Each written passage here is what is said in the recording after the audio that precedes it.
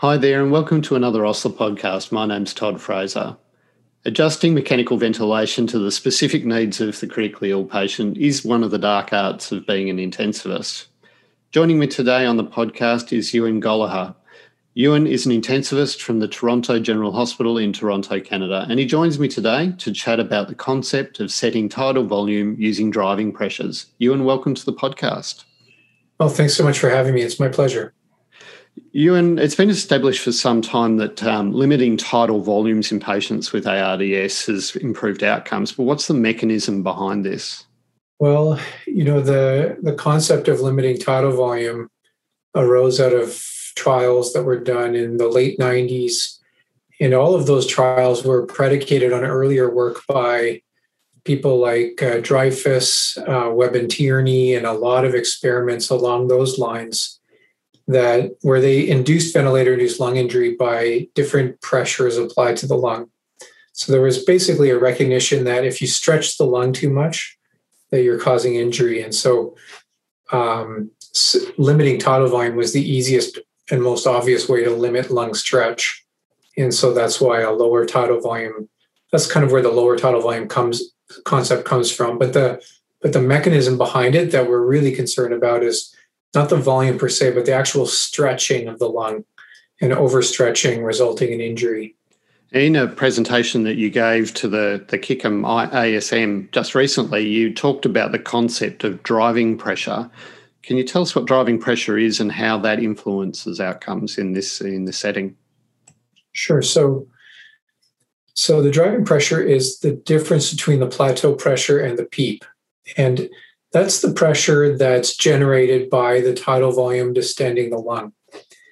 And that pressure actually reflects the stress applied to the lung. If you put a large tidal volume, or if you put a small tidal volume into a normal sized lung, you'll generate very little pressure. On the other hand, if you put the same tidal volume into very small lungs, you'll generate a lot of pressure. And so it's the pressure that results from that tidal inflation that tells you how much you're actually stretching the lung. And so the interest in targeting driving pressure is that it's a better and more accurate reflection of the actual degree of lung stretch resulting from the tidal volume you're applying. And of course, when you lower tidal volume, you're going to lower driving pressure. But some patients don't get much gain in terms of reduced driving pressure when you reduce their tidal volume because they have very compliant lungs that are quite large and therefore there's very little stress and strain within those lungs. By contrast, if you've got a severe ARDS patient with very small baby lung, even just reducing tidal volume a little bit can result in a substantial reduction in driving pressure. So that just means that even though tidal volume is the best way to reduce driving pressure, the actual benefit from reducing tidal volume would vary from patient to patient if driving pressure is the actual driver of lung injury because it reflects stress and strain and stretch. How much do we know about what's happening at the cellular level or the tissue level that's causing this response in terms of driving pressure? Well, there's a huge body of work on this. I'm not a lung biologist, so I don't profess to have a comprehensive understanding of that literature. But there's classic studies showing that at a cellular level, you subject individual alveoli to excessive stretch, and that will, that mechanical stretch seems to transduce an inflammatory response and inflammatory cell signaling. So certainly, these kind of issues of volume and pressure are physiological measures at a whole organ level, but the phenomenon of excessive stretching goes right down to the cellular level. It's really quite interesting. So prior to the work that you and your group have been doing around this, what is the evidence base that driving pressure is related to outcomes in ARDS? So up until now, it's primarily been observational nature. So there's a classic study by Marcelo Amato and colleagues published in the New England 6 years ago now, where they showed that the association between driving pressure and mortality was stronger than the association between tidal volume and mortality. And they showed that in a mediation analysis, that driving pressure mediates the association between tidal volume and mortality. So that presented really the first compelling case for attending to driving pressure as a target for lung protective ventilation. And since then, there's been a number of important and very thoughtfully designed observational studies that show the same association between driving pressure and mortality, although not always, not every study's confirmed it. But the big problem is that when you show an association between driving pressure and mortality, driving pressure tells you something not only about how much you're stretching the lung, but also how sick that lung is to begin with. And it's the stiffness of the lung, the size of the lung available for ventilation tells you a lot about the severity of the ARDS. And so it's impossible in a simple kind of observational analysis, even in mediation analysis, to tease apart just how much of this association between driving pressure mortality is a consequence of, say, ventilator-induced lung injury versus just reflecting more severe lung disease. That's been the challenge to interpreting these data, and which is why we were interested in trying to approach the question in a different way. Furthermore, it must be difficult to tease out the differences between limiting absolute pressure or capping of lung pressures and the influence of PEEP in terms of its difference that would impart on driving pressure. How do you go about differentiating those things? Well, in Amato's paper, they use a number of different interesting regression techniques to try and show that when you keep plateau pressure constant and very PEEP, the association between driving pressure and mortality is significant. Whereas when you keep driving pressure constant and very PEEP, the association between plateau pressure and mortality is not so present. So they tried to get at this issue, and I think that remains a live question of to what extent does the driving pressure versus the plateau pressure versus the PEEP determine all these relationships. It's very, very complex system. I think, probably based on a lot of animal experiments that have shown that it seems like the dynamic swings in lung stress rather than the maximum stress plays an important role in determining the degree of lung injury. It seems like dynamic is more important than static stress. So experimentally, I think that's there's evidence to support that. And then I think Amato's analysis also provides some support. But certainly that it just highlights all these things. These variables are so tightly coupled together that it's hard to tease them apart. Coming back to something you said earlier, it sounds like the effect of reducing tidal volume would be different in different patients depending on how diseased their lungs were. And you've done some work with your group in this regard, looking at the elastance or compliance of lungs and how that influences the impact of tidal volume. Can you tell us about that? Yeah, absolutely. So based on what we've already been talking about, it kind of follows naturally to ask the question of whether lowering tidal volume would have a different effect in a patient with a larger baby lung versus a smaller baby lung. And the reason is that if you lower tidal volume in a patient with a larger baby lung, the effect on stress and strain is relatively smaller than if you lower tidal volume in a patient with a smaller baby lung, where you're stretching the lung more with that same tidal volume. And the easiest way to assess lung volume and lung size for us clinicians at the bedside when we don't have CT scanners and all that kind of fancy research equipment is to measure elastance or its inverse compliance. And this is because, as we know in ARDS, the lung is basically divided into diseased, atelectatic, collapsed, consolidated region and a relatively normal region. And so because the region that's relatively normal is made up of a reduced number of lung units, the volume of that lung will actually basically be proportional to the compliance or elastance. So we did an analysis where we wanted to look at the effect of lowering tidal volume in those classic randomized trials and ask the question, did the benefit of lowering tidal volume on mortality differ according to the elastance that the patient had approximately at baseline? And we used a number of different modeling techniques to look at this question in different ways, but the answer was pretty consistently the same. In patients with high elastance and or less compliant lungs, there was a large mortality benefit from lowering tidal volume. In patients with relatively low elastance or higher compliance and relatively larger lung, there is a relatively little benefit from lowering tidal volume. And I think this is important for a couple of reasons. First of all, it means that if a patient has a very high elastance, even 6 cc's per kilo may not be protective enough if the pressures that tidal volume is generating are still excessive. And by contrast, in patients with relatively low elastance, if you apply a tidal volume of 8 or 10 cc's per kilo and it generates relatively little pressure, then it's probably safe to allow a higher tidal volume in that patient. That's basically the implication of what we found. Elastance, there are a number of factors involved in elastance, I suppose. I wonder whether they're all equal in this regard. How do you tease out the effect of chest wall compliance versus lung compliance and those types of issues?